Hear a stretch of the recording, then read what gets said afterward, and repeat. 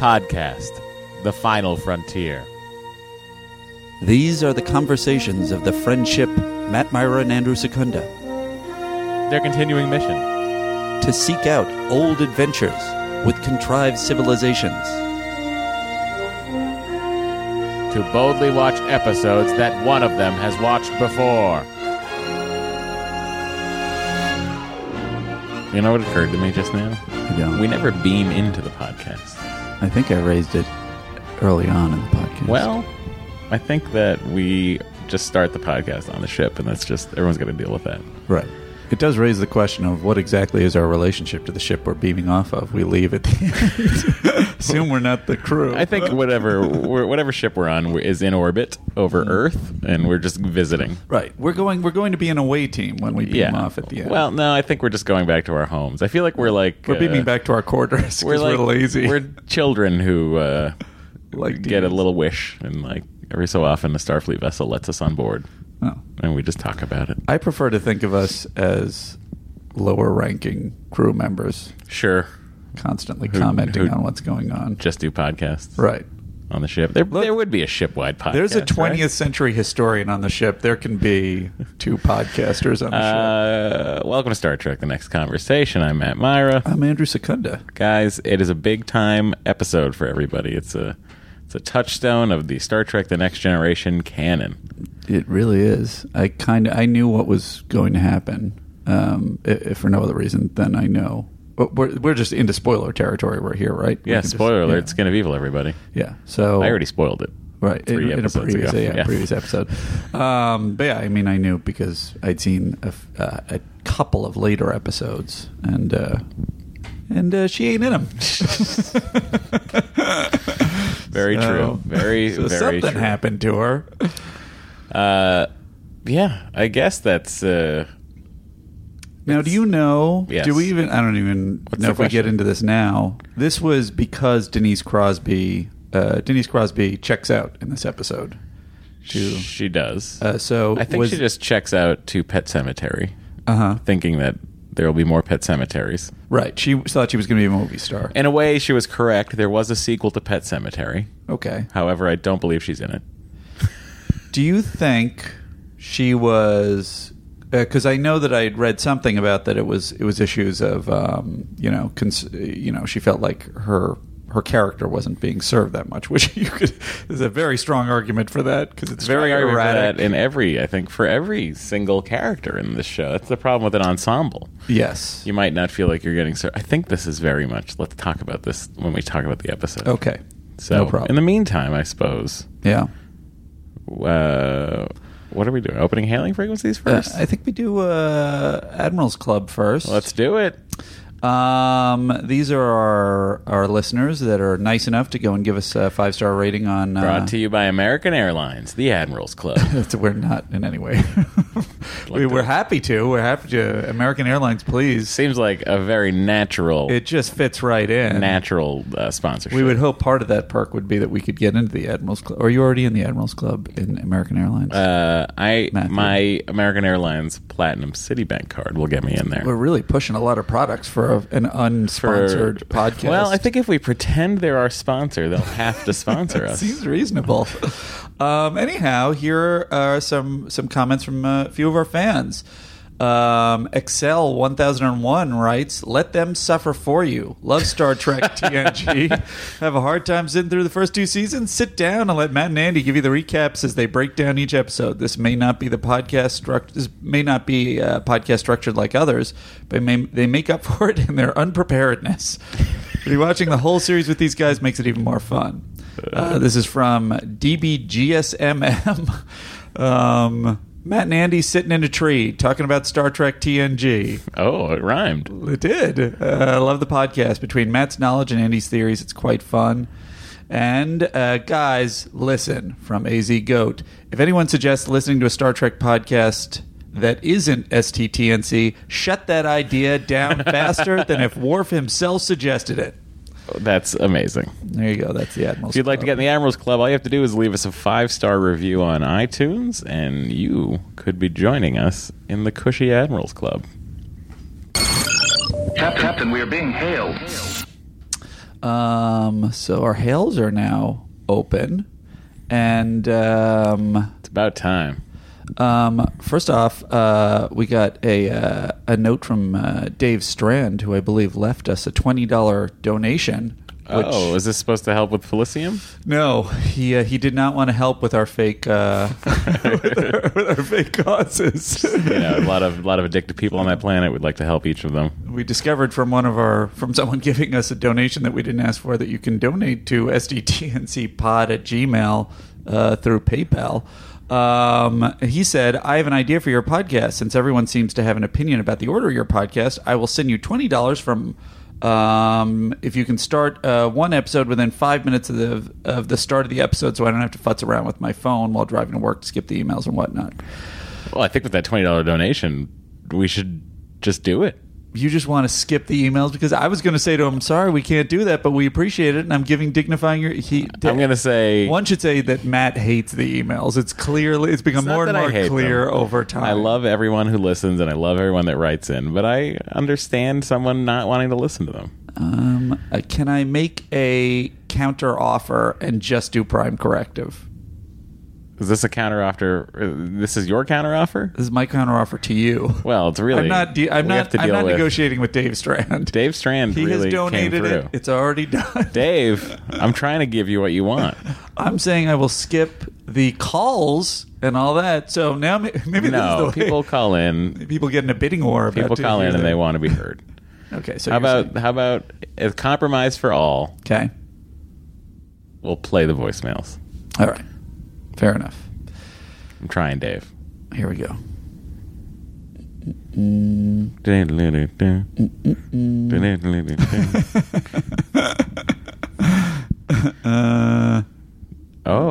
This is one of those moments where we're not prepared. You're right. Well, people love it. People don't love it. No, they probably don't. They say it's charming a lot, like very polite people. Keeping a bated breath for the next episode. Oh, that's the end of one. Now. Let me beam in someone who knows what they're doing. Name's Boyd. I'm from Texas. Big fan of the show. Grew up watching TNG. As a little kid, even had the toy phaser. Wanted to talk about symbiosis a bit. I had it too. I kind of agree with that theory. Y'all had the discussion about left-wing versions of the story or right-wing. I think this is a classic Republican say no to drugs, especially when you talk about the two planets. One's technologically superior, and they're the ones who succumb to the drug addiction, much like the United States is technologically superior. And who's supplying the drugs to the United States? Those countries that are perceived to be less technologically superior by most Americans, like Colombia, Central America, those places like that. So I think they're like really just hitting that hard Nancy and Ronnie Reagan message there. Anyway, I just want to add my 2 cents there, guys. I love the show, and I'm keeping a bated breath for the next episode. Thanks, guys. Bye. Interestingly, on Google Voice, 2 cents is highlighted. I assume so I could pay 2 cents to someone if I wanted to. That's a good voicemail. Yeah, that was from Matt. Here's another one. Guys, damn it, screw everything. Oh, my God. I'm sorry to the children. I'm embarrassed for us. I'm embarrassed for anyone listening. I'm embarrassed if you've recommended this podcast to a friend. Hey, Matt and Andy, this is Marcus from Phoenix. I have nothing to add to the show. I'm just super excited that you got this awesome new number, super easy to remember, 816-TREK-TNC. Thought I'd give it a call and check it out. Keep up the great work. Thank you. See, just our number being more memorable is causing people to call in. It's a deluge of call-ins. It is nice. And FYI, that is 816-TREK-TNC. If you want to email us, your email may or may not get read depending on how much people have donated. Depends on how much money is coming in. And from which side, you know. Yeah. Maybe it's whoever outbids. If someone wants to send us a donation and ask that only their email get read, see, now I feel might happen. Who knows? I feel like we're just holding our poor listeners hostage now. But send us an email to sdtncpod@gmail.com. Our Instagram and Twitter is, they're both at Star Trek TNC, and now we have a prime corrective. Let's hear it. I long for a time for a retrospective. 'Cause truth is our objective. For a what? Corrective, 'cause person to do this for you.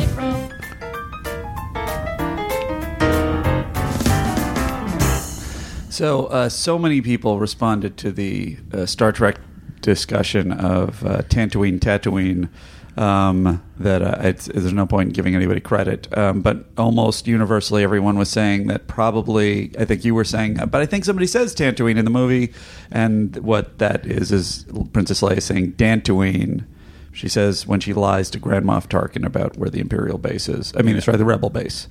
I've learned that you don't lie to General Grand Moff Tarkin. He certainly showed her. Right. Although it seemed like he was going to blow up regardless Alderaan, no matter what she did. Yeah, so didn't matter. Here's another one. Greeting, gents. Loving the show. Fun fact, the TOS Enterprise did have a chief of security. He was only shown in the episode Devil in the Dark and identified as Lieutenant Commander Giotto. Oh. I don't know if it's Giotto. If I'm pronouncing that correctly. Even though he wore Commander's braid as Spock does. Shocker. He lived. Keep up the great pod. Wow. That's good information. That's the kind of thing I like to hear. Here's another one from a friend in the service, Eric. Andy and Matt, in my former life as a young Marine, I was attached to my ship's security team for about 3 months while we were out to sea. If I remember correctly, the total crew count was about 200 sailors with about another 150 Marines in tow. The security team was about 6 to 8 sailors. There was one junior officer, a chief, and a handful of junior enlisted. As Marine, I basically served as a red shirt, but having the night shift most of my time, my duties mainly consisted of roaming the ship, making sure people weren't having sex. Wow. Amazing. You did ask about the brig, which was an interesting thing, is these ships are now co-ed, so it's got to be a lot of sexy time? A lot of sexy time on those ships. You did ask about the brig, and surprisingly, we actually did have to put a sailor in the brig while at sea. It was located at the complete bottom of the ship, I believe a full 7 decks down and well below sea level. Fun fact, at sea is the only time you can confine someone in the U.S. military with only bread and water. Not allowed when on dry land. Oh, wow. Interesting. International waters. Do whatever you want. Thanks and enjoy. Thank you for your service. And then the last one is, hey, Matt and Andy. I can answer Andy's questions. The reason Beverly Crusher does not immediately beam to 10 forward in some kind of hazmat suit when she learns the Ordinarians, this is from Symbiosis, are infected with a deadly plague. In the 24th century, there are quarantine fields. This is why later episodes doctors do not wear surgical masks. I could agree this does not completely explain the reason that they would let someone infected by a plague wander the ship. Oh well, keep up the good work. Best, Katrina. And that, my friend, I love a quarantine field, is your $20 worth of shortened hails. Trading frequencies closed, sir. Which I realized our hailing frequencies closed sound is from this episode. It's truly a tribute to the great by Natasha Yar Clement, and it's going to be a little bittersweet every time I hear it now. It will be, but you know what? That is construction. Oh, Matt. I was very confused. I thought it was They're a working sound. on the Jeffries tubes somewhere. If you're wondering what's happening, you can turn apparently up the there's construction noise. Yeah, it's next door. It's not my house. So like any of you care? No one cares who's having construction done. I guess the point is Andy can't afford to have construction done in his home. Please continue to donate. If you would like to build an addition on Andy's house, please send to. If you'd like to make Andy's house feel lonelier, please donate to the podcast. Here's a whole other room I'm by myself. Where's Omar? Someone sent in, it was at Dynamo, sent in wonderful fan art. Thank you, Dynamo, of Omar Little, my cat, my warrior cat, in Klingon garb with a batleth and what's the... a scant. He's wearing a scant. And wearing a scant, really. He's got a baldry and a batleth. Just amazing work. I didn't know I never knew what the sash was called. Yeah. Until Captain Picard says it in Star Trek Insurrection. What is it? It's a scant? It's a baldry. The sash that he has. The Klingon baldry. Baldry. But was he saying G or D? D-R-Y. Baldry. That's what Captain Picard refers to it as. Interesting. That could be because another... Worf had overslept. Uh-huh. Because he's going through puberty in Star Trek Insurrection because they're at that planet that makes you younger. Remember, he has a gort. I have something to tell you. I don't know that I've seen Star Trek Insurrection. Oh, my God. Anyway, Picard, Worf is late to duty. Okay. And he bumbles onto the bridge, and Picard looks at him, and his sash is all a mess. And he just goes, straighten your baldry, Commander. So this raises a question. Yes. Is Star Trek Insurrection good? It is It's a long ass pause, guys. It is. Look at him thumper. It's a movie that has its moments. Uh-huh. It's not particularly well liked generally. Right. Was that the last? No, it was second to last. Nemesis broke the franchise. Nemesis. It's quite a claim to fame. But I will watch it. I will watch it here and there. There's some good performances, some good bits in it. It's written by Michael Piller, one of the great Star Trek The Next Generation writers, the late, great Michael Piller, who wrote a book about the making of that movie that is no longer in publication, and it had some very juicy details. Insurrection also contains the lost commentary track that Jonathan Frakes and Marina Sirtis did for the movie, where Paramount was like, you shit on this movie so much that we're not putting this commentary track out. Wow. So that's a bit of fun for you, Andy. I would love to hear that commentary. I wonder if it sounds like our show. I don't know if it's out yet or if anyone's dug it up. So I guess it's time to talk about the episode Skin of Evil. Let's do it. Production number 122, and it aired the week of April 25th, 1988. Matt, that week, U.S. radios were still tuned to Where Do Broken Hearts Go by Whitney Houston. I think it goes a little something like this. What else was going on that week? In the UK, Heart by Pet Shop Boys was still on top. Mila Jovovich made her big screen debut in Zalman King's Two Moon Junction, which was big at the box office. I never had a memory of Two Moon Junction being that big. I have no memory of it. I remembered it because I think Sherilyn Fenn is naked in it, and I was obsessed all the way with Sherilyn We're going to blow Fenn. the lid off of the internet right now. Andy is Mr. Skin. Mr. Skin, guys. I know I shouldn't be asking for donations because I'm making so much from that other website, but I am Mr. Skin where that movie is involved, I have to say, because I don't know that I've seen it from start to finish. Whatever the case, that movie also featured Trek alumni Louise Fletcher, Vedek Wynn from DS9. Ted Koppel hosted a historic meeting of Israeli and Palestinian representatives on location in Jerusalem. In a special Nightline episode, actress Sarah Paxton was born on this day. Time magazine featured Michael Eisner and Mickey Mouse with the caption, "Why is this mouse smiling?" Oh, great question. All right. So, thank you, Whitney. Thanks, Whitney. Thank you so much. God bless you. Godspeed wherever you are. This episode was directed by Joseph L. Scanlon, teleplay by Joseph Stefano, and Hannah Louise Shearer, story by Joseph Stefano. I'll read the synopsis very quickly for everyone. Troy and her shuttle pilot are pulled off course. They crash on Varga 2, the home of the sadistic being Armis, created from the cast-off sins of his race and then abandoned. An away team beams down to rescue the counselor, but Armis and a force field of his creation are in their way. Then, acting out of sheer malice, the black oozing form of goo tortures Riker, taunts LaForge and Data, and kills Yar. Worf, who is now acting security chief, and Wesley discover that Armis loses power when provoked. Using that weakness, Picard is finally able to get his people out, but not before trying to reason with Armis one more time. He even has the splintered shuttle destroyed to prevent Armis from leaving the planet. Back on board the Enterprise, crew members play a recorded hologram of Yar's will and her last thoughts to her friends. All of them, even Data, derive strength during their grief from their friendship with the security chief. Now, I feel as though, this is again, I'm reading from the Star Trek The Next Generation Companion, revised edition by Larry Nemeczek. I feel like his detail here we should probably talk about. We should read his little blurb about the episode. So he writes, Long before this episode was filmed, rumors were flying about the manner of Denise Crosby's departure and the reasons for it. She was, after all, the first regular Trek character ever to be permanently killed off. Oh, wow. I didn't... no, Spock. The movie's resurrection of Spock, Gotcha. notwithstanding. Right.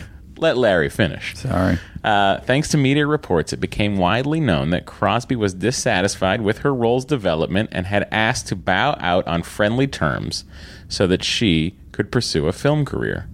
Scheer, who was handed the task of rewriting the original draft by Outer Limits veteran Joseph Stefano, said the in-house debate on the nature of her exit finally went the way Gene Roddenberry wanted, with a senseless but typical sudden death befitting a security officer.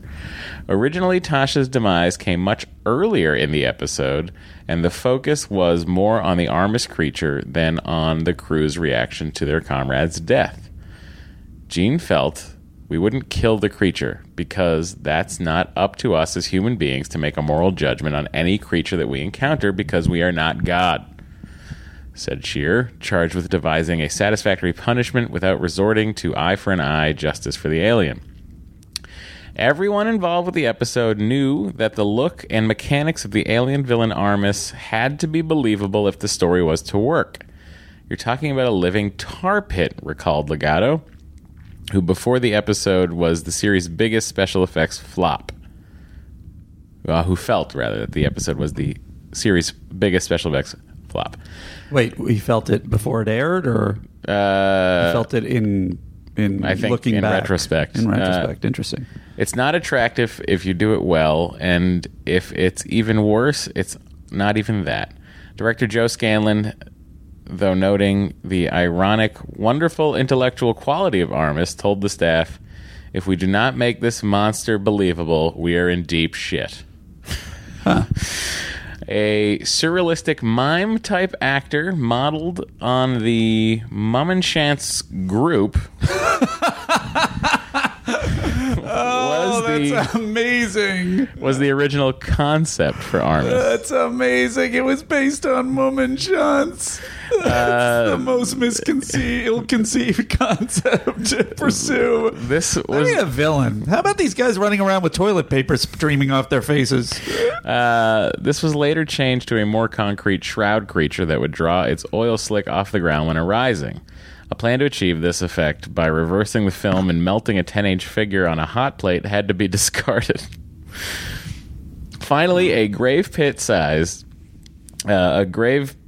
10 feet deep was dug on the Planet Hell set, and a hydraulic step was used for the rising effect. A mix including Metamucil was used for the black goo. Scanlon recalls that the oil was so heavy that actor Mart McKenzie's suit began to disintegrate, and new ones had to be built overnight. At one point, he had to wear an open-back costume in scenes where his back wouldn't show.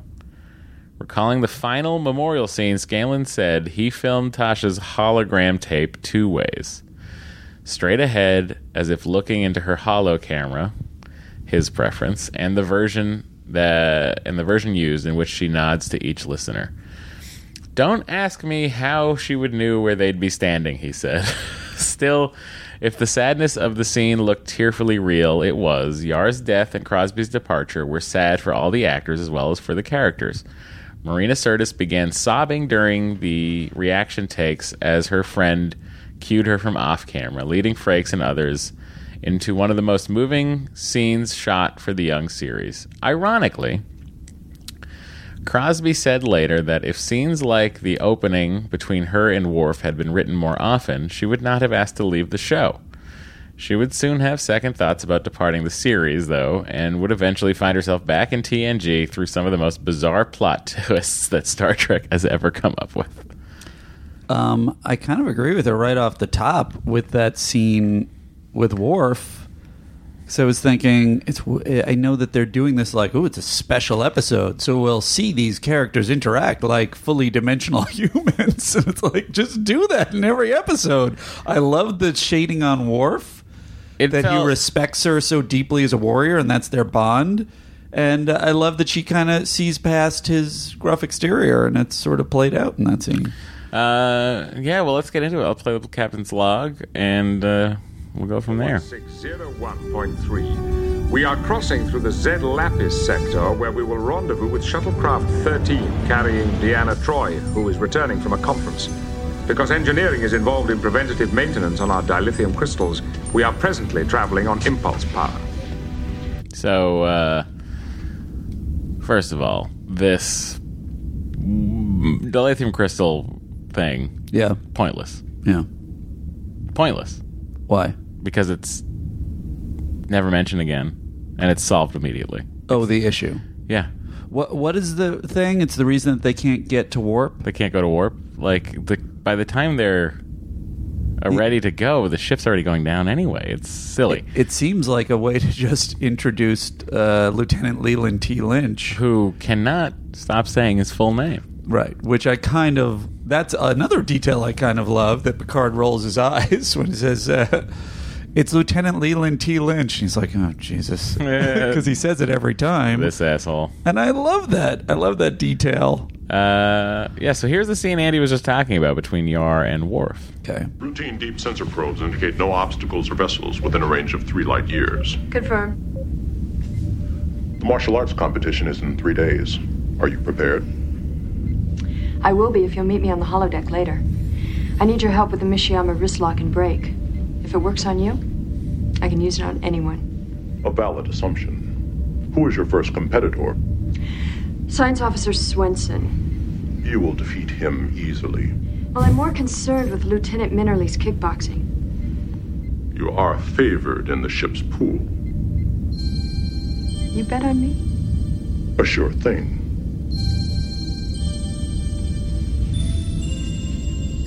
The music means they like each other. Captain. I mean, what about the way she keeps checking out his D? Was that the subtext?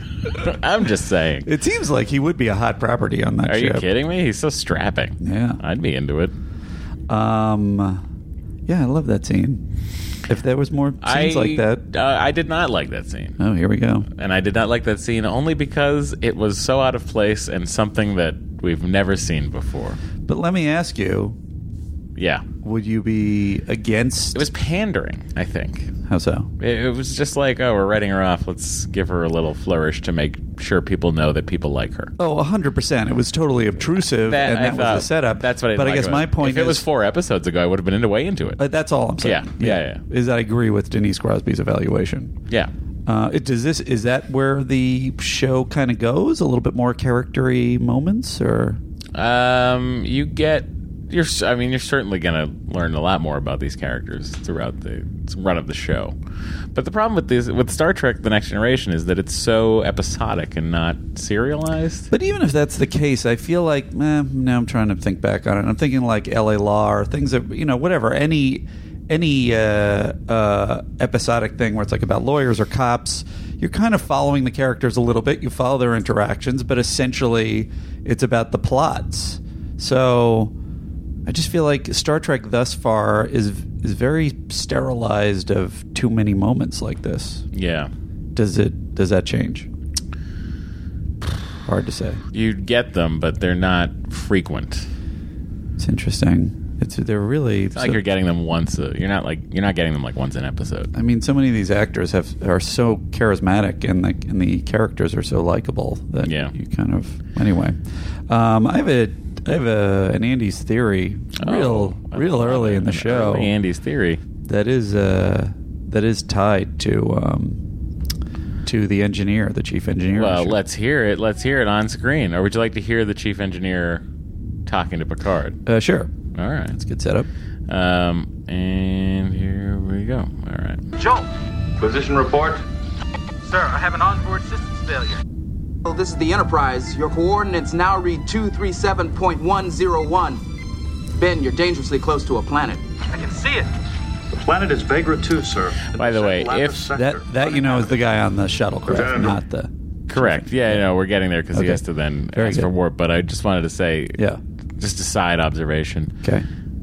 Having seen what Geordi sees through his visor, there's no way he can read coordinates. This is Counselor Troy. He can sense them. The pilot is busy. We've lost most of our impulse power. Engineering status report. Working on it, Captain. 3 minutes. There are no guarantees. Captain, we're out of control. I missed it. I'm We're very causing the upset planet's with myself. I do love that. I can see why Picard would be annoyed with him in general beyond him saying his full name every time he's on, because he's like, he does the same thing Scotty has, where it's sort of like, I don't think I can do it, Captain, except he does it in this whiny, like, I don't think I can, Captain, no guarantees. Leland T. Lynch here, Captain. We now have minimum warp drive. Of course, plotted and set for Vega 2, sir. The response is I amazing. said minimum warp drive, Captain. You heard the order, Mr. Lynch. Make it so. Yes, sir. Can I ask you, Yeah. in that moment, does Picard just know that the ship can take it, or what's happening? It seems like Lynch is saying, I don't think that's a good idea. I mean, he's not being reasonable. He's being a douche about it, but... I mean, I think if you're to know how a dilithium crystal refraction works, maybe Lynch is worried about burning out the dilithium crystals, and Picard at that moment does not care if he burns them out. I see. He's just he's being too persnickety about the warp engines. All right. And Picard's got lives to Where save. are all the bathrooms at? Who let an android have a cat? Is Data just pretending to be so dim? No one knows the answers, least of all him. It's Andy's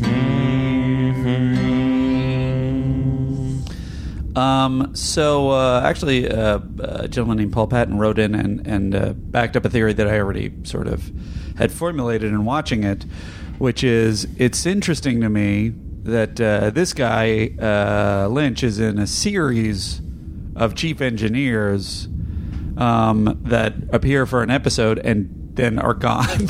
And they're like, my thought was, something must be happening to them, a la the drummers in Spinal Tap. Something terrible is happening to each one of the chief engineers. Uh-huh.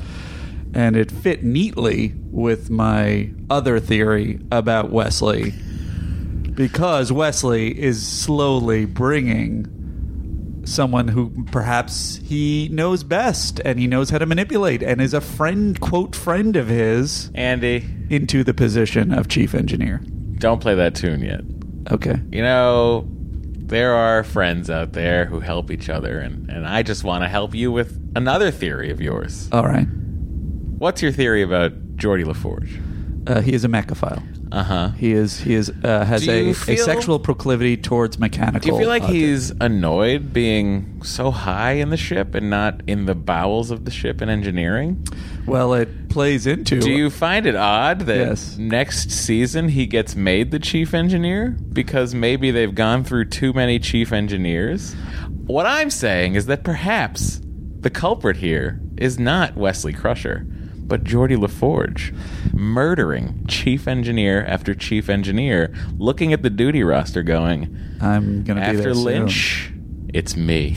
I had that's really fascinating, Matt, and I think that one is also legit. And I have a even further theory that kind of piggybacks on that one, which is, well, let's give Geordi some credit and say his love for mechanical objects is pure. Yes, certainly, he can think of no life better than just constantly edging in engineering. He's just constantly edging. He's always on the edge of an orgasm as he does his work.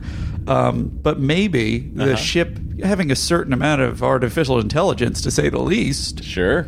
Maybe it wants Geordi down in what would be the equivalent of its genitalia, the warp engines. You know, that's interesting. The warp about core. You may play your theory closeout. Before I do that, I do want to just jump ahead to say it ties also into another theory, Wesley connected, which is I thought, Wesley's not in this episode, so he would have nothing to do with Tasha's death. However, he is in the episode. He's very integral to the ship operations. He's right there by Worf, his friend who he's had many scenes with. He hasn't had that many interactions with Tasha. And I think that he clearly had a hand in getting Tasha out of there and getting Worf head of security. Oh, interesting. Andy's theories are very interesting because he's really smart. There you go. Those are great Andy's theories. Thank you, and thank you for your help on the theories, I Matt. think we had a great time. I can't wait to hear what you think about Dr. Crusher's attempt to bring back a dead person. All right, let's go. Before we, sorry, go ahead. Just before we get out of this section, we don't have to hear it. This is the Zed Lapis sector, and it did occur to me somebody was thinking Led Zeppelin when they came up, even if it was subconscious. I heard it and I just thought to myself, I thought it sounded like a Stairway to Armus. Zed Lapis just really sounded like a Sketch 101 group, right? Coming up with a fucking hilarious planet name or something like that. Sure, just it sounded terrible. Or their group name. Show no signs of life forms, virtually no vegetation. Atmosphere? Minimum for our needs, sir. Standard orbit. Aye, sir. Standard orbit. It's crazy when you hear the real ship engines come in. Yeah. Over ours. Shuttle. Life signs. Not yet, sir. Still probing. It appears to be buried under a lot of debris. I may have something, sir. I like how he says, I may have something, sir, when he has a clear image of the ship on the surface in front of him. He then says, I may have something, sir. Oh, war. I mean, I know I have some. I didn't mean I may. I can see. I also just if you listen to me once in a while, I'd be more confident. I just feel like I'm not confident. I don't know. Where's the boy? Have the boy look at this. Although I got to say, he again in this episode has a small win when he is placed as head security. We're jumping ahead, and Riker kind of gives him a little attitude, like, "Aren't you coming, Worf?" And he's like, "I will stay here because it's not a battle situation. We're just trying to get our people." And Picard's like, "Good move." Yeah. So I was thinking maybe we should start slotting the times instead of the times everybody says no, or maybe we count all the times everyone says no and all the times people say yes to him. Worf, you got a couple of fans right here. Yeah. So this oil slick, they beam down to the wreckage site, and there's an oil slick there, and they're having trouble getting around it. Yeah. Why at no point do they say, you go this way, I'll go this way? Then we'll see what it does. That's valid, and I assume the answer is because then that's one more effect they have to make, but it totally makes sense. Also, it could have defeated him. You don't know. No one tried it. What do you mean defeated him? That could have been the one way to stop Armus. Wait, I can wait. I can't multitask. I'm only able to go this way. Could you guys just get back over here, please? All right. Thank you. Okay, now I'll kill you. Let's try the other way.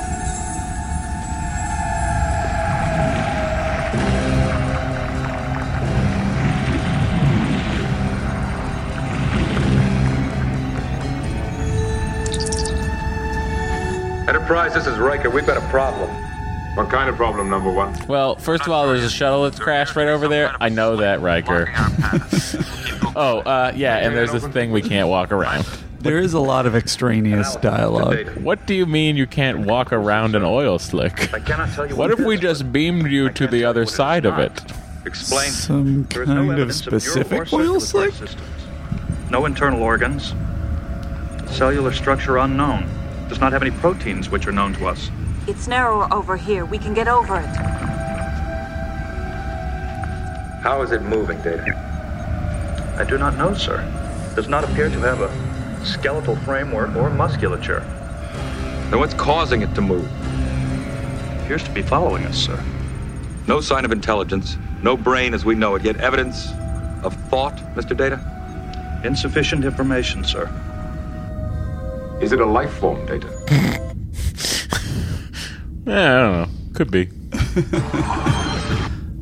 All right, so the oil slick. That is Armis. Played by Ron Gans.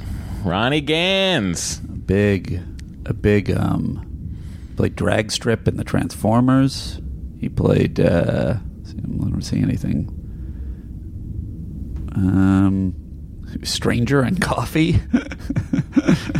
I don't see anything he was an alien leader in Lost in Space.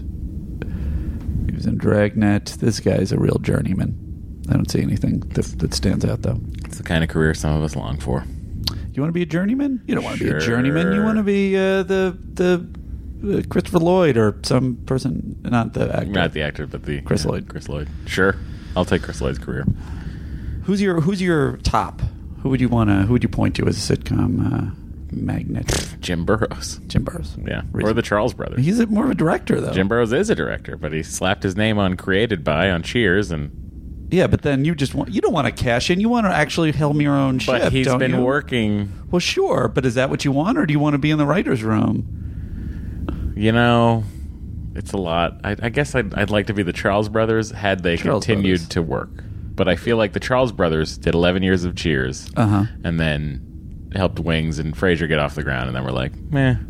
Were they burned out? I think we're good. Yeah. It's interesting, the distinction. We were talking about Ted Danson in the room the other day, between that kind of career and the Ted Danson career, where it's like, Ted Danson don't ever need to work again. Right. And he keeps plugging away. He loves it. I'd get bored. I have gotten bored. You would keep working. Yeah. Yeah.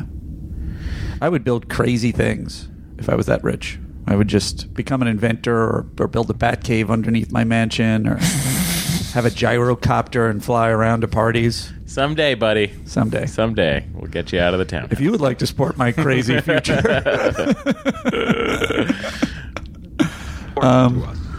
Why?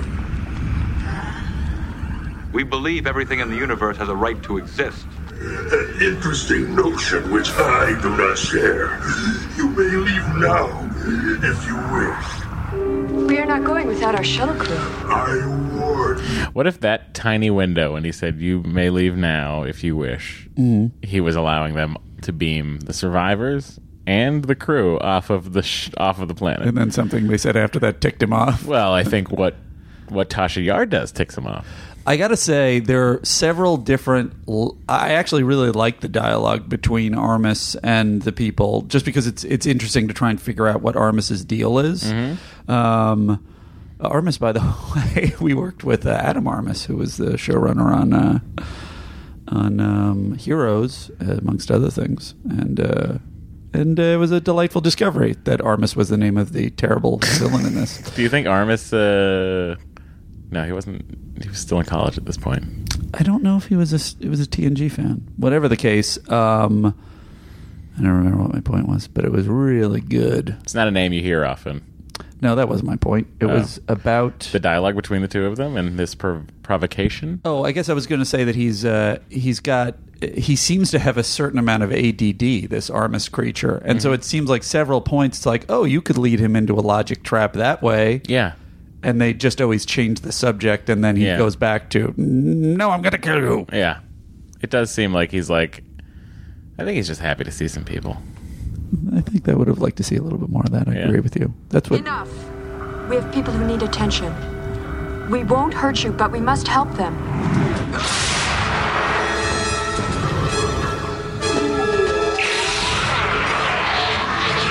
He's being phaser blasted by Data and Riker, who both look at their phasers and go, well, that's not working. The creature attacked us. Lieutenant Yar is down. It seems to feed on our phaser energy. We had no effect on it.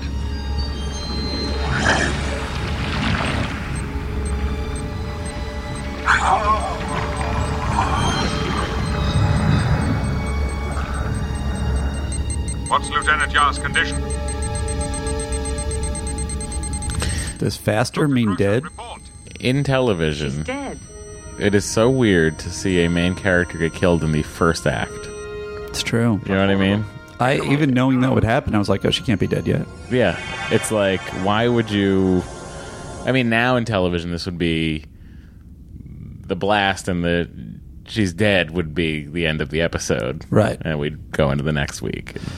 Now, but that, of course, does tag on to Roddenberry's sort of pushing for it to be a senseless death. Do you know anything about that? That sounds sort of... So he's just pushing for that people who are in these positions, this kind of crap happens to them. Yeah, he's of the thought of, like, if you're signing up for Starfleet, this is probably how you'll go.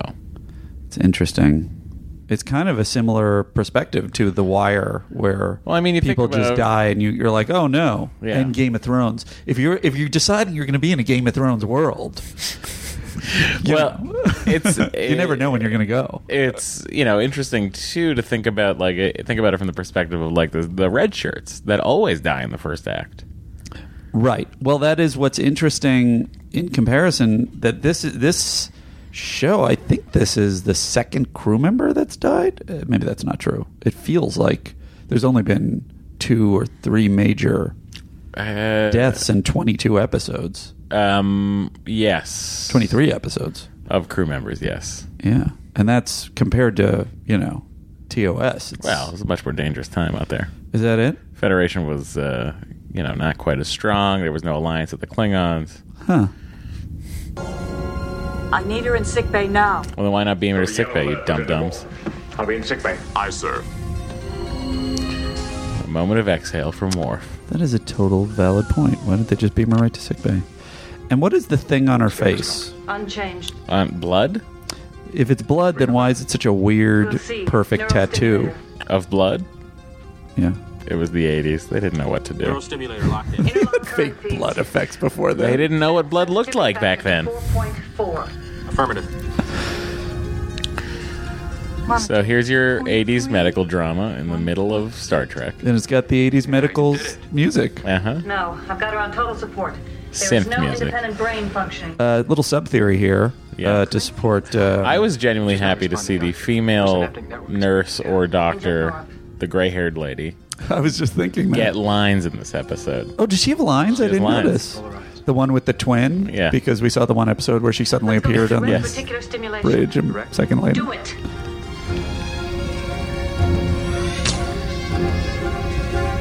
My sub-theory on this was that... Increase to 70 microvolts. The reason that Beverly is able to speak in such doctor stuff here is 85 microvolts. Is because the reason she has her hair cut is because it is hiding listening devices for Wesley to feed her in crisis situations, which is why I know that Wesley is responsible for Tasha's death. Oh, Beverly could have saved her. Wesley didn't want her to be saved. She was too astute a security officer. Like half mislead that happens there. That we might save her. Riker goes, "Oh, no!" Such a crazy thing for him to say.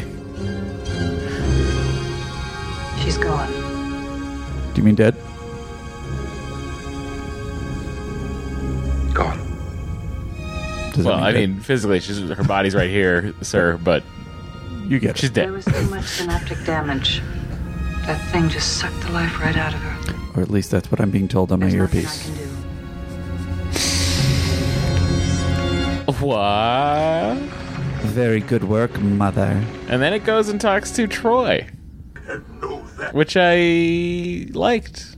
Yeah? I like the Troy talking to this creature. I like the Troy, being an empath. I got to tell you, communicating with this creature. This is the first moment that I really, Troy has slowly won me over in various forms, but I think this is the first scene where she'll it's lose like, you again. Okay, good. This is the first moment where it's like she's facing a full-on adversary. Yeah. Where it's like, just use your empath abilities however you can to save people and get out of the situation alive. And you can see the craftiness of Troy to lead him down paths, and it's just a really good use of her abilities. And it also revealed that Troy, which I don't think we've seen up until now, Troy's the ability not just to read the person's current emotions, but look beneath to their subconscious emotions to sort of evaluate. Yeah, this is the moves they're going to be making soon, not just now, which I thought was fascinating. Yeah, I think she has having an inherent understanding of emotion. I think she is able to more aptly deal with this being that is pure emotion. Like, it seems to me that this being is just hate. Right. And evil. I mean, it's a skin of evil. Right. Why are you looking? You seem like you're looking hard. I feel like you're looking hard at me when you say it's just a creature of hate. It's a creature of evil. Sure. You're looking down, and when you look up, you're looking right at me. Omar sees it. Omar knows what it's like to live with a sludge monster. Hi, Andy. So let's hear a little bit of Troy. Okay. I felt her die. Want to know why I killed her? Yes, but not in that voice. Your answer would be meaningless.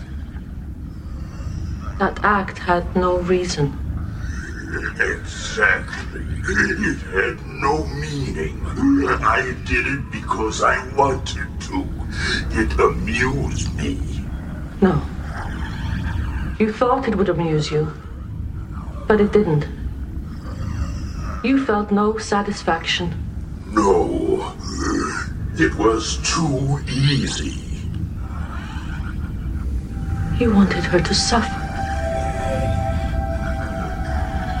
You have a great need. I need nothing. Liar. End this. Let us go. Not yet. They won't give you what you want. And what is that? To break their spirit. Oh, is that what I want? If breaking their spirit will amuse me, then that's what I will have. This, for me, is like a metaphor for the Trump administration. Like, really they're the is. skin of evil. And, like, you can't break our spirit. I would say they have... Although they're doing a great job right now. Trying to break our spirit. They're certainly making us go, what? As a Star Trek fan. What the fuck is going on? I think that they have just about as much as consistent reasoning as the sludge. So Andy just experienced his first podcast technical glitch. I did. I didn't enjoy it. We were recording, and we probably went about 25 minutes that are gone forever. Yeah. So we're going to pick up right from where we were, which was Troy inside of a shuttlecraft talking to our good old buddy Armis. And I believe What, you believe you already said how much you enjoyed this? I'm all discombobulated now. Andy, I don't know when to... You know what we do? We put our heads down, we power through, and we give the audience a full episode of fun. Okay. Regardless of how little fun we might have doing it. All right. It's still recording, so we're good. I ran out of space, guys. Fun fact, I've been using the same... you sound great, Andy. Okay. I've been using the same SD card since Nerdist. Really? Yeah. And you haven't had to change it? I just keep deleting things. Oh. But too much stuff got on there this week because I forgot that I recorded 2 podcasts on Monday. Yes. And I still had the last week's 2 podcasts. Matt is recording 17 podcasts a week now. With the same fucking recorder and the same SD card. Guys, if you'd like to donate to the show. All right, Troy. Back to Troy telling Armis what's up. Not. What others? You can't hide the emptiness from me. The others. The ones who hurt you. Who left you alone, rejected. The ones who make you so angry. What do you know of them? Only what you tell me. I will tell you nothing. You are fake news. But soon.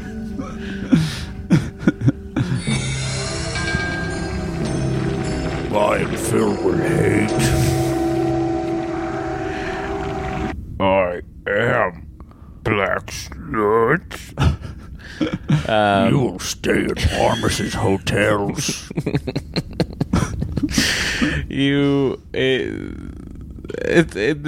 whole skin of evil situation where there is this character that has no real point of view other than to make others miserable is is the Trump administration. It's clearly the Trump administration. It's an allegory for today, where it's like, well, You're right. Killing that person did not give me good feeling. I'll do something else destructive. First, Maybe I'll tweet Kafafi. That will make people angry. Perhaps I will tell you about some intelligence I got from Israel. I'm going to back the FBI. Now I'm going to fire the head of the FBI. There's just this little sense. It did not give me the pleasure I sought. Perhaps if I could make out with my little daughter. ew, Armis. That's gross. So evil. Yeah, so Geordi, Data, Riker, and Beverly beam down to the planet, and we see some classic fishing line props. Will you give it to me? I might. It depends. I like that he's annoyed. I am a doctor. I need to treat our injured friend. You are a doctor? It will cost more to see you now. Please. You ask nicely. I will allow it. Wait. I've changed my mind. Wait, what? Talk to her from here. I'm pulling out of the Paris Accords. Now I want to be in the Paris Accords with the same terms. Sadly, that part didn't happen. No. Beverly? I can hear you. Are you all right? Yes. We've encountered some difficulty. What were you going to say? I was just going to say, by the way, in that moment, this is a classic slow moment in Next Generation that is not necessary, where it's like she calls Beverly, or Beverly calls Troy. Troy waits a second, is like, what? And then hits her comm badge and is like, Beverly? And it's like, you know what the situation is. Why are we taking 30 seconds to get to that conversation? Also, like, in the pilot, in Encounter at Farpoint, we established the fact that Riker and Troy can communicate telepathically. Oh, that's also true. So it's like, why establish something? They should use that. Why you're calling him Imzadi. You're yelling that out. Right. We know that happened. We didn't hallucinate and imagine that happened. Yeah. You can. Do you remember what I taught you, Imzadi? Do you remember? It's so weird, that moment. Looking back on it, my pilot's dying, Imzadi. That guy really gets the bum end of the deal. He sure does. No one gives a shit about him. I think that's another example of they paid the ADR actor less, which is the voiceover actor for that character, and then didn't pay just have him be dead. Real shitty. Yeah. Although he survives, right? Yes. Although they. So what? Our friends are suffering a few meters away, yet you block our path. Why? They're refugees and immigrants. Ungrateful. What is he made of? It did not register on the tricorder. Does that mean I am not alive? Everyone says I'm alive. That's a straw man argument, sir. No one meant that.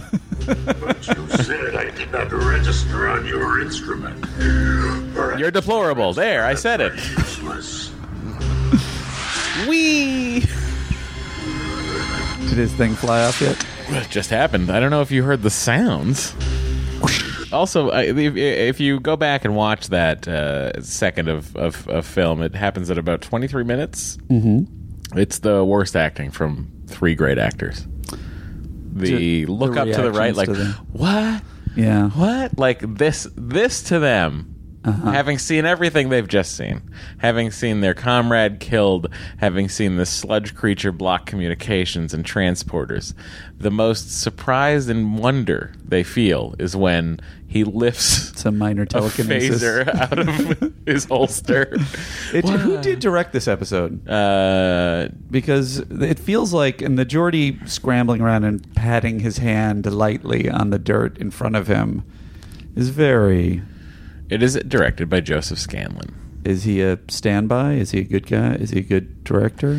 I watched Star Trek so much as a kid, I never really paid that much attention then to the directors. It would be interesting at some point to look at, like, which episodes, the ones that are most well known. I mean, as we've said before, it mostly comes down to the written. Landau is, I think, pound for pound, and Frakes are really Frakes. Best, I think, are the best directors. Oh, interesting. Good for Frakes. Spoiler: Jonathan Frakes directs episodes. Oh my god, I ruined it for everyone. Joseph, I want to see what Joseph L. Scanlon has been up to since the days of Star Trek: The Next Generation, and I want to know how many episodes he's directed. All right, I'm going to play a moment from Riker getting dragged across the dirt while you do that. About fucking time. There's something coming! Touch him and he dies.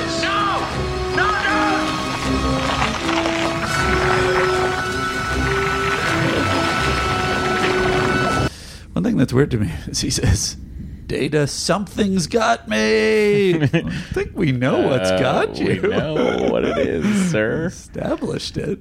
So let me tell you about Joseph Scanlon. Joseph Scanlon had been working consistently since 1950, since 1971.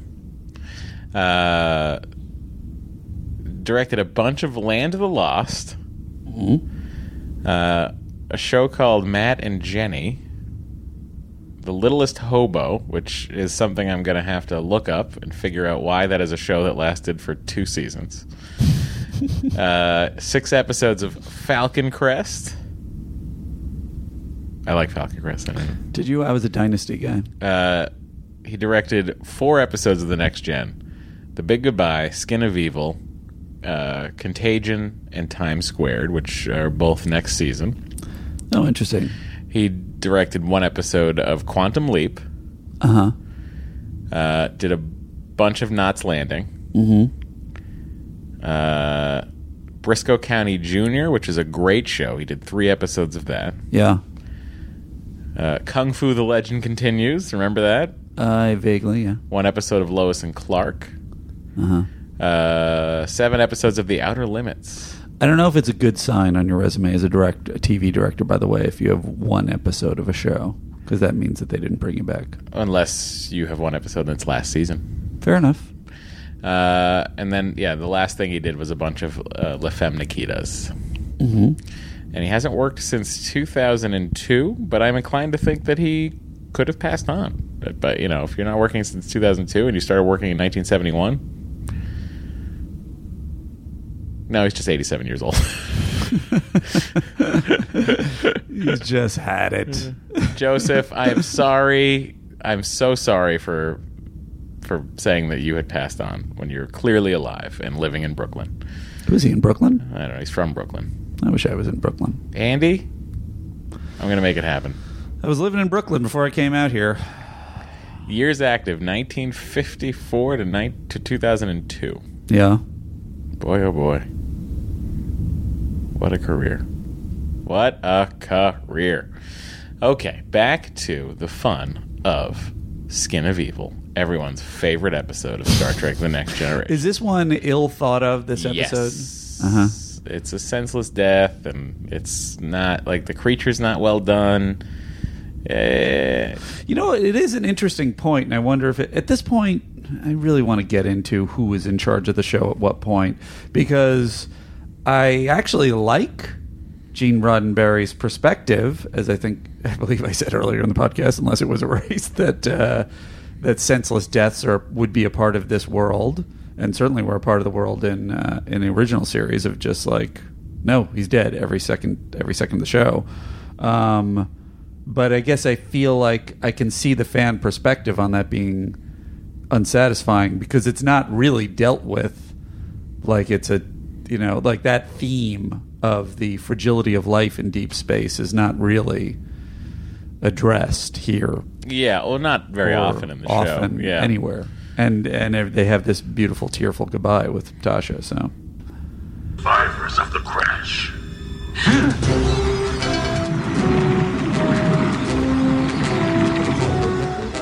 What'd you think of that face of Riker coming up? That was all right.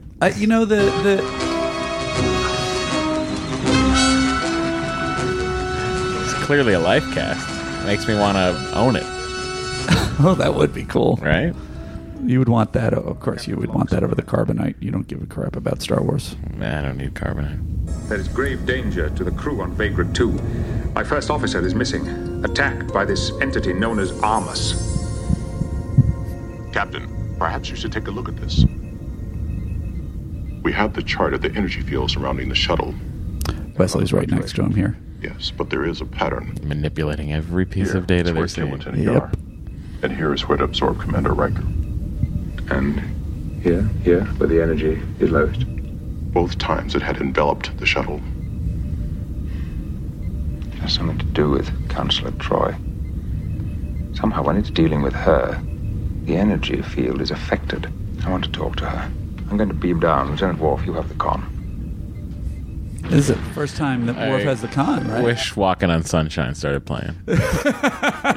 Worf walking through the ship, waving at people, giving people high fives. Worf, good job, man. Kabah!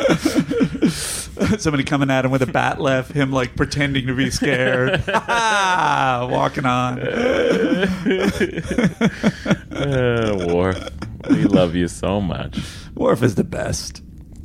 Let's hear her yell, Imzadi. Imzadi! No! Please stop hurting him! He resists.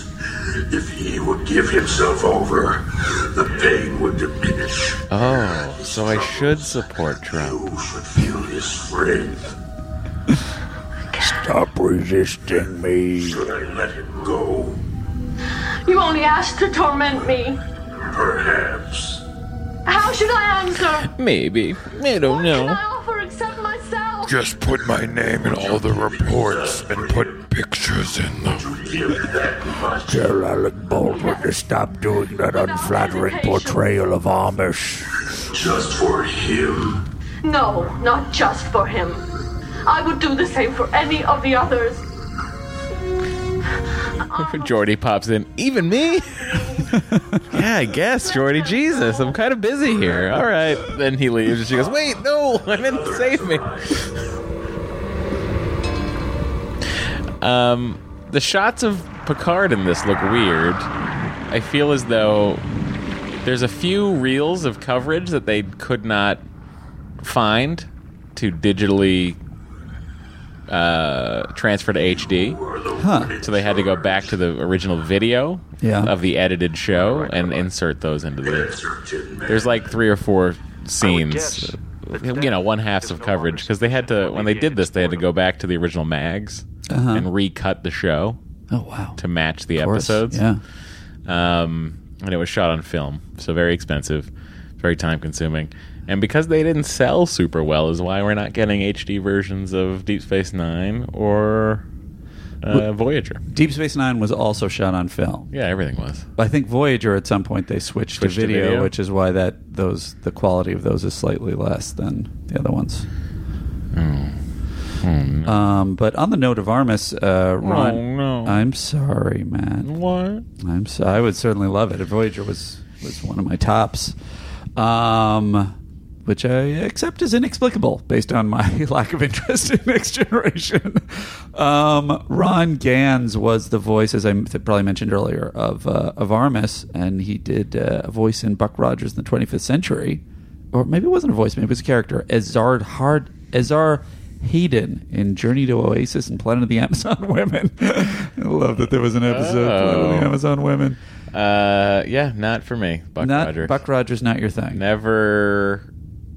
Well, saw it when I was young and never revisited it. I think that's the age difference because I was in the right zone to be enjoying it, and I'm curious what I think I liked it because it was basically like a TV Star Wars, a lot of action. Oh, he's giving me a face. What? He just nodded off in the middle. Nodded. TV Star Wars. It's called Star Trek, motherfucker. I will say, I've always said that Gil Gerard, Buck Rogers, was the James Bond of space. He was bedding down women. He would win in a casino. He was You should check it out. Oh, if you want some casino winning, you just wait till the second season of Star Trek. Oh, really? Is there some casino scenes? Anyway, I'm curious. I'm throwing it out there. How many people were into Buck Rogers, or if it's just like if you were into Buck Rogers, Andy would like to talk to you as a friend. I just want to know what the crossover is between He's Star got Trek. No and one to talk to Buck Rogers about. Talk about Buck Rogers with is more an accurate sentence. Talk with at to about and there in the Buck Rogers century. Okay, All right. Now Picard's there, and shit's really going to start happening. As usual. Therefore, Commander Riker is alive. Maybe. I don't know.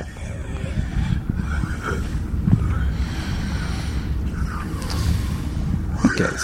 Armis has got to have some serious sleep apnea. I want. No.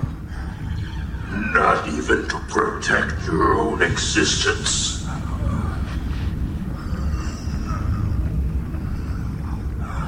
I want to see my people in the shuttle. Entertain me. Then I will do it myself.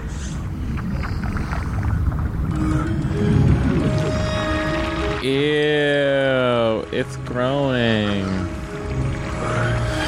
You know... You, Tin Man.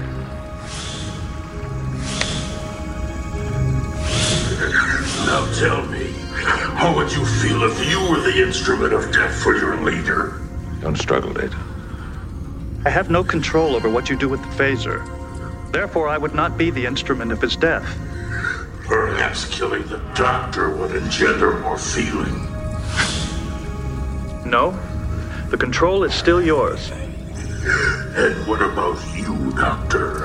Are you ready to die? Tell me you are not afraid.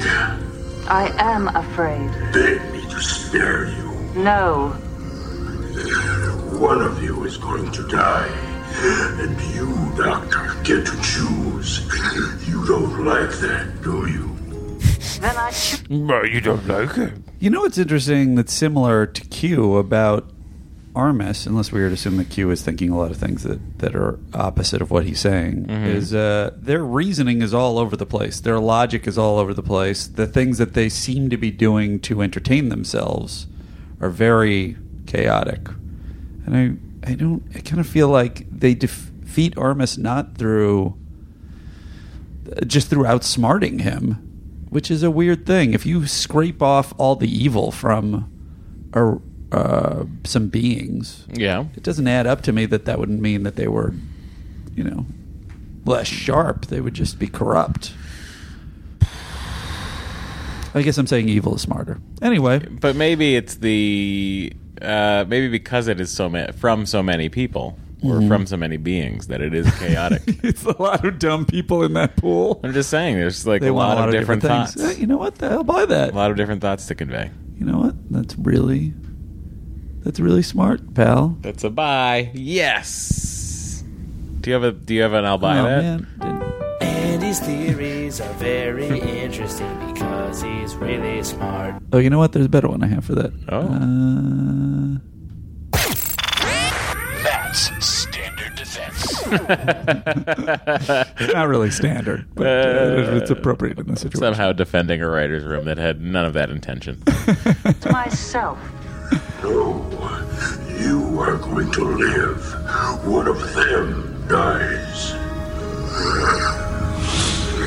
Maybe this one, though I would not call it death since he is only a device.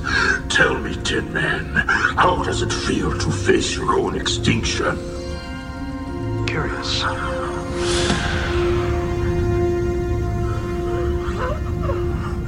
You are capable of great sadism and cruelty. Interesting. No redeeming qualities. So, what do you think? I think you should be destroyed. A moral judgment from a machine. Data. It is weird of Data to say that. Yeah. I think you should be destroyed. Maybe it's been lore this whole time. I think have I not had that theory yet? I certainly is something that has crossed my mind. That would really be too many psychopaths on the ship. Too much fun. So he burps up Riker. One thing that it did occur to me is they beam Riker up with Armis on him. Yeah. Sort of weird. Part of my, not remembering how this episode ends, imagined that it would end with Armis and Picard hand in hand beaming aboard the ship. Him kind of just being like, "Oh, we found a way." I'm just lonely. It did feel like they were really leaning into that he was sort of a sad creature. Yeah. Does sadness beget evility? Yeah, I think that is the point a little bit, although they certainly say screw you at the end. So him just being alone, alone and not like... Yeah, that's he was left, he was rejected, anyone, he was hurt. Hurt and alone. And that's where the rage came from. In and the that's penthouse the of the Trump Tower. Not even his wife sleeping with him. Yes. Armis decided to run for president. Right, to get back at his archenemy, Barack Picard. Barack Picard, Kenya. Barack Hussein. Picard was born in France. He's not even American. Well, that probably is true. You can't take that away from Armis. This is between you and me. They may leave.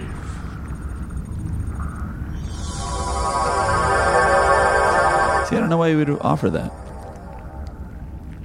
Because he's found the most interesting man in the galaxy, Jean-Luc Picard. Now, this seems like an exhausting vocal session. Yes. Good job, Ron Gans. Transportation. By the way, For which I will trade you lives. I must see my people in the shuttle. Will you give me what I want? No. What's the universal translator's deal in this one? I assumed that it just spoke English. It just... And I made no further... Oh, yeah, I buy that. No. Excuse me. It's always I was yawning. I was yawning and pulling the microphone away and then talking out of the microphone and then yawning into the microphone. I had a complete brain reversal of what I should be doing with a microphone. Now, I'm the rookie. Is yawning in your own podcast a good strategy, or is... I think if we had gone the right amount of time and you would have had to redo it, I would have made it without a yawn. So you guys aren't bored at listening. It's just Matt. They love it. Yeah. Other than like the 7 or 8 Trump supporters who were listening to us. I hope we don't. We did debate. Did you just burp? My apologies for everything that's happening, folks. Just really all shutting down. That was insane. Like never have I on a podcast done that in nearly 10 years. You're turning into Armis. I don't know what's happening. I'm feeling the evil. It's that voice. Creature. That voice really makes me have weird reactions. It's like, I'm sorry. I guess it is. I don't know. What were we talking about? We were talking about Trump supporters listening to this podcast. Oh, yeah, and I wonder what there is one. I know we have one crossover guy. I mean, my thought is just this: you can't like Star Trek and believe in its morality and be into that kind of it seems ruthless discrimination. It seems like a little bit of not the greater good of the planet. Yeah. And that's why I love Battlestar Galactica. And that's why Andy loves Battlestar Galactica. I am a Trump booster. What? No. What's next? They're going to meet. Troy and Picard get to chit-chat. Are you listening to that? We've been monitoring the energy field that surrounds the shuttle. When the creature is here, the field weakens. You know why? I will say one thing. Yes, sir. He's like speaking in a hushed tone, and yet it's already been established that Armis can talk directly with Troy when he's enveloped the shuttle. I don't know. It seems a little questionable. Well, I do know. Mm-hmm. Creature is filled with rage, undirected, unfocused rage. Just when like he confronts it, his guard goes down because he's feeling it instead of suppressing it. Acknowledging his needs makes him vulnerable. What caused the rage?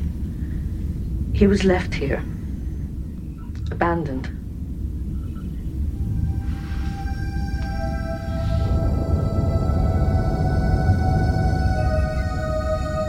force field will have to drop below 2.7 before we can beam them up. Satisfied? I guess so. Oh, sorry. Why am I talking like Set you? the computer. When the energy level reaches 2.6.205, automatically beam up Troy and Prieto. We'll do a parallel transport on the captain. Yes, Why sir. is that? You say Why you are- parallel transport? Why doesn't Wesley just beam everybody up? And what is a parallel transport? It's two different transporter rooms. Uh-huh. Why do I do two different ones? Because then you can lock on separately. Why don't they always do that? So you can have better success rate. Why is it always... Because Worf wasn't running this shit before. So Tasha Yar was making a mistake every time she was trying to beam everybody up. She ran down to the transporter room and pretended she was Chief O'Brien. I'm so glad we rid ourselves of that bag of dead weight.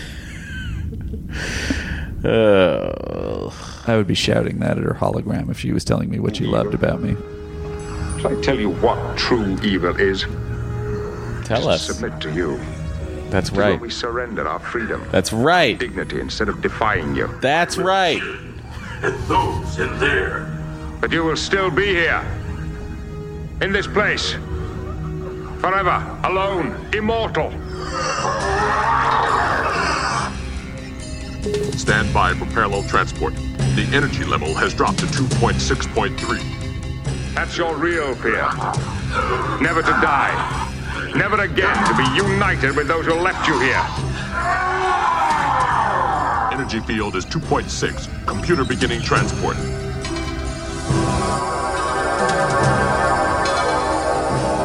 Should we show Ben beaming out? Nah. I'm not taking you anywhere.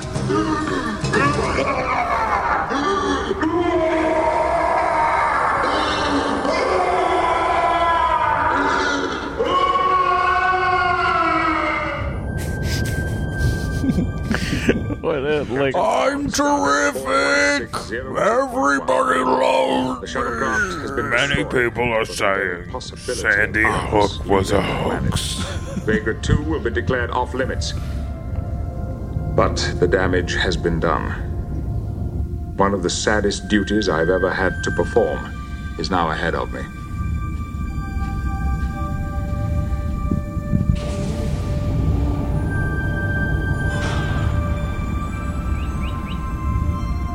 We're here together to honor our friend and comrade, Lieutenant Natasha Yar.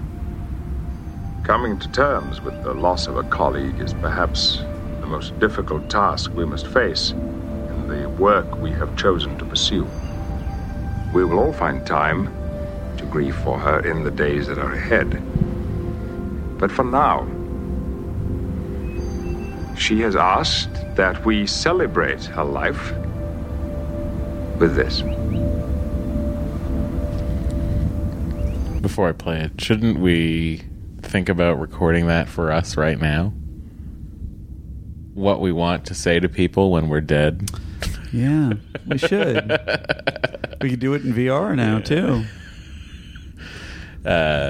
Dory, please, I love you, and clear my browser history. Omar, you know where your food is. You've seen me get it. It seems to be your main interest in me. I hope you're not eating me right now. I hope you're not eating me. Please don't eat me. There will be no one to find me for weeks. Matt will ring a couple of times and then he'll go, nah, I guess we're not doing it this week. Good. Get back to my other podcast. I'd find you within 3 days of you being dead. Would you? Well, if you weren't at work and we had to do a podcast, you would be the first guy. I'd probably be the first one to pop over. Wow. We really are friends. You're my in case of emergency. That's right. That's right, Omar. I'll take you in. Bo might eat you, though. Although I'm assuming that with cats? Not great. Andy and I, if we die, probably dying together. You know. Sure. Saying Imzadi. Saying Imzadi. Anyway, we'll die. Well, you know, we would be the guys in the transporter that are just like, I lost 2 of them. That'd be us. That was us.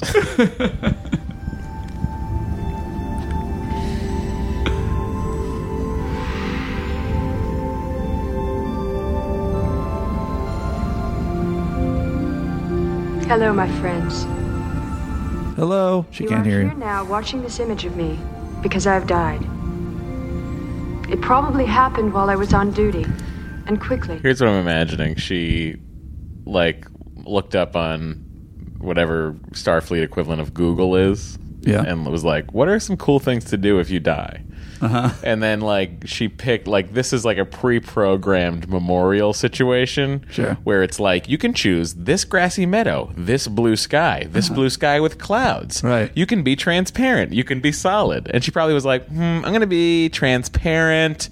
And, you know what? I like clouds. And now she's doing Rikers this. would just be a million different Picard heads floating around. Which is what I expected.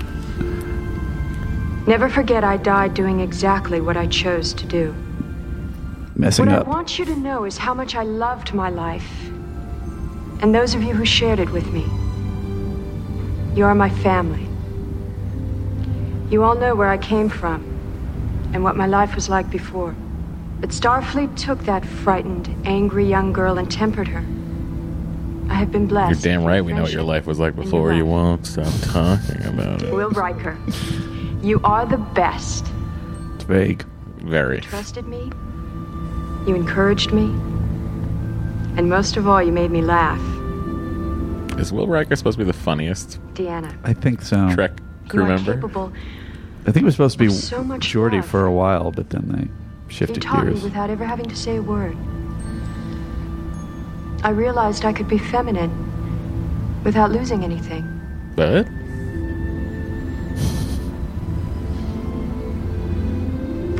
Worth. We are so much alike, you and I. Both warriors.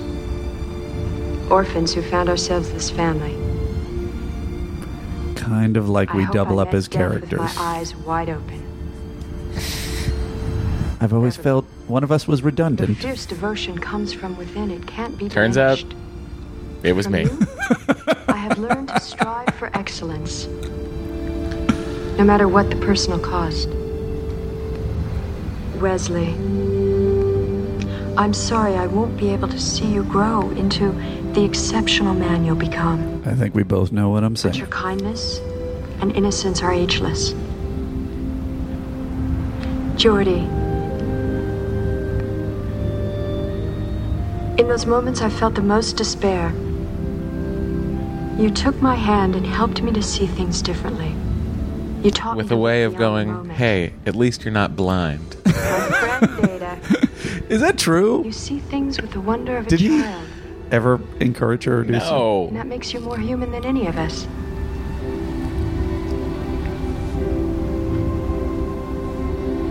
Captain Jean-Luc Picard, Yes. Oh, I mean, I wish I could say you've been like a father to me, But I was occasionally attracted but to I've you. never had one, so I don't know what it feels like. But if there was someone in this universe I could choose to be like, someone who I would want to make proud of me, it's you. That's fair. sure. You who have the heart of an explorer and the soul of a poet. And the body of a 30-year-old. So, What? you'll understand when I say death is that state in which one exists only in the memory of others, which is why it is not an end. No goodbyes, just good memories. Hailing frequencies closed, sir. That's from our podcast.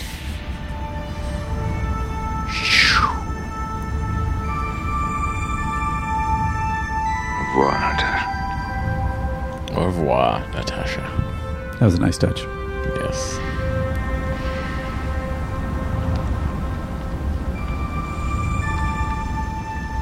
The gathering is concluded.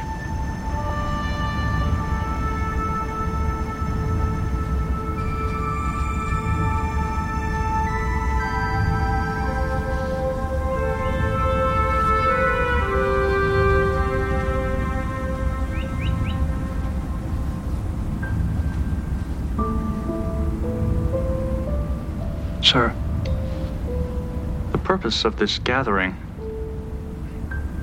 confuses me. Oh, how so? Tin Man. Oops. My thoughts are not for Tasha, but for myself. I keep thinking how empty it will be without her presence. You selfish son of a bitch. Go to the brig. Aye, sir. I'm hitting your off button on your side. No, you didn't, Data. You got it. So, isn't that emotion? I don't understand. Yes, it is. Can he feel emotion? I think he just doesn't understand how to process it. Is that what I think he's had it all along. Is that what the mythology says? No. It says he has no emotion. Correct. I think that Dr. Soong was better at programming than he realized. That everyone realizes. So he basically is a Tin Man from Wizard of Oz. He thinks he can't feel, but he can feel. Well, it was certainly explained a lot more. Or, once again, Data's just messing with Picard. Oh, my God. I can't believe I it's like we're just in a void now. It just sounded so weird. We're in a void. I pulled it back up, thank God. That was terrible. I was about to rush down to the engine room. It was a disaster. That the warp core Nothing stopped. worse has ever happened in the history of the world. It seems like an extreme statement. Pretty sure it went quiet for a second there. Yeah, so there's your swan song for Tasha Yar, who is a wonderful character that we will only get to see once a season, sometimes twice a season for the next 6 years. Now, generally speaking, yes, sir. Do TNG fans, were they broken up when they watched this episode? I mean, I don't know. I'd be interested if we have any listeners who have been who were adult or adolescent Star Trek watchers who have some sort of emotional connection to this episode to write in. I'm really looking for people to write in who were 20 years old when this episode aired. I'd also be curious if it was did you have a general sense at the time of you knew this was coming? Like the word was already out, or? I feel like I remember like some Entertainment Weekly, not Entertainment Weekly, Entertainment Tonight story about it or something. I'd be curious. So yeah, feel free to pipe in. Yeah. Hailing frequencies are open for you guys. That's right. All right, Matt. Yes, sir. I can't wait. Time for us to... Oh, man. Oh, there we go. It's time for us to figure out...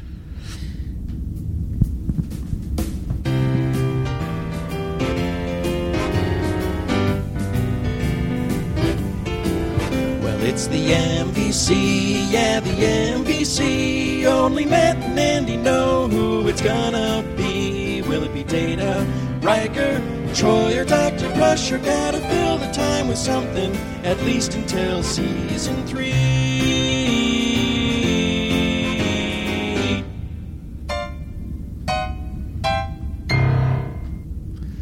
What do we think? I might put in a chip for Worf right at the top. Sure. I could also argue that it might be Deanna Troi. That's also valid. She's the one who really puts together the pieces. And gets to the bottom of it, and Picard can't solve it until he talks to her.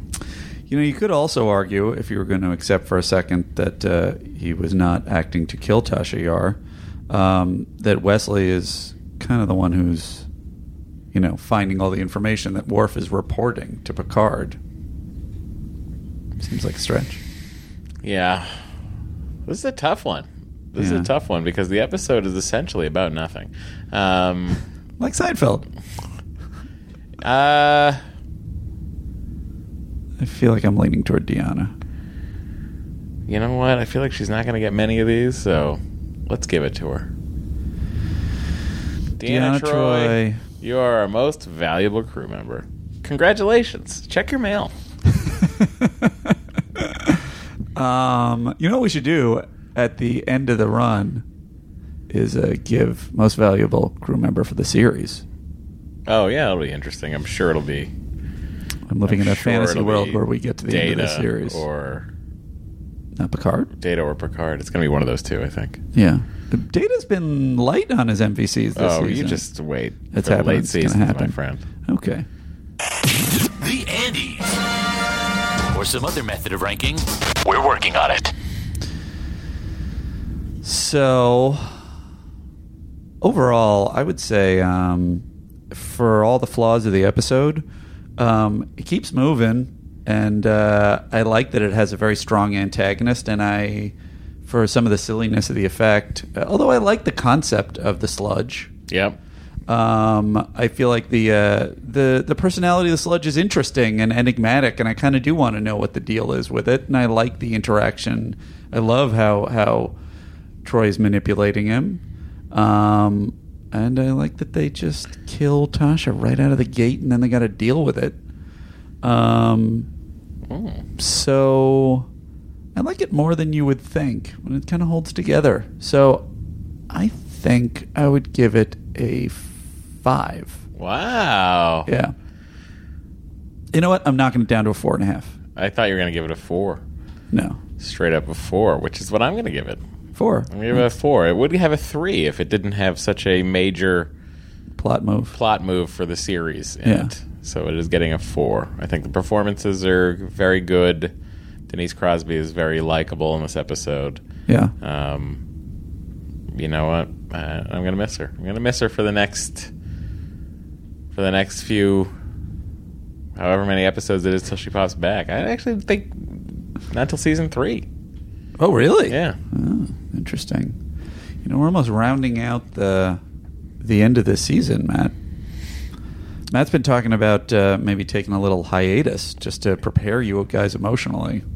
Yeah, I've been talking about it, but you know, if I know me, I can't take breaks. Right. I mean, he's such a workaholic. This guy can't stop working. Certainly complains about it, but constantly complaining. But he does keep working nonetheless.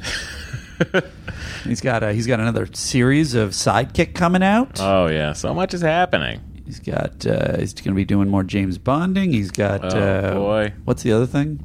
The Talk Salad. Are you still doing Talk Salad? Talk Salad, new episode coming out Wednesday. If you're listening to this Monday. Matt and Dory's Excellent Adventure. Yep. And I am. I got nothing. Just a sad man looking forward to playing Star Trek Bridge Crew. I do improv every week at Soundtrack at UCB Franklin in Los Angeles, and every first Saturday of the month, please check out The Swarm at 9 every first Saturday of the month at UCB Sunset. And you can also see Andy sometimes on the Sony lot walking around. Yeah, I mean, stop either of us and just say, what do you want them to say? I just want them to say, sorry to have bothered you. Jordy is a mechaphile. Just say that to us. Just say it. We'll know what that means. We'll know. It's our little code word. We should come up with a code or a handshake. You know what, Andy? Guys. Why don't you work on that? I'm going to spend all this weekend. It should probably have some kind of Vulcan peace sign, but that should incorporate something from TNG. I can't think. I don't know if I know enough of I wonder if the Klingons do anything. But, you know, Worf didn't. Oh, there's an alert. Oh, I don't know what to do. Oh. Is it one of these buttons? Oh. Did somebody... It's interesting how the alert has stayed the same for 100 years. It's really piercing. Tactical alert. Vessel approaching. Bearing 184, Mark 7. This is super bad news. I do not like this. This is exactly... Oh, is that transporter? No, it says that's tractor beam, I think. I think I'm being held on a tractor beam. I think I've been taken by the Romulans. Disengage.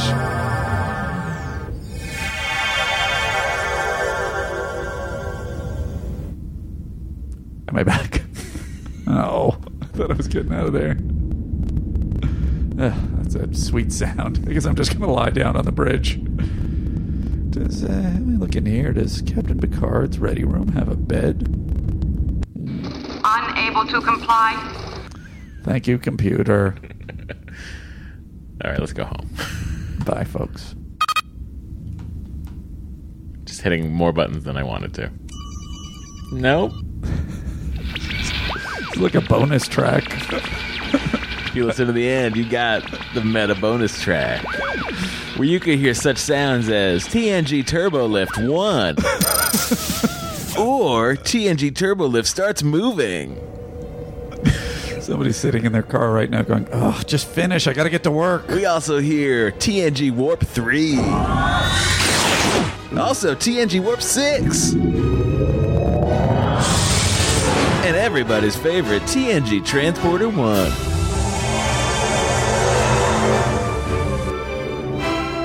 Call toll-free number.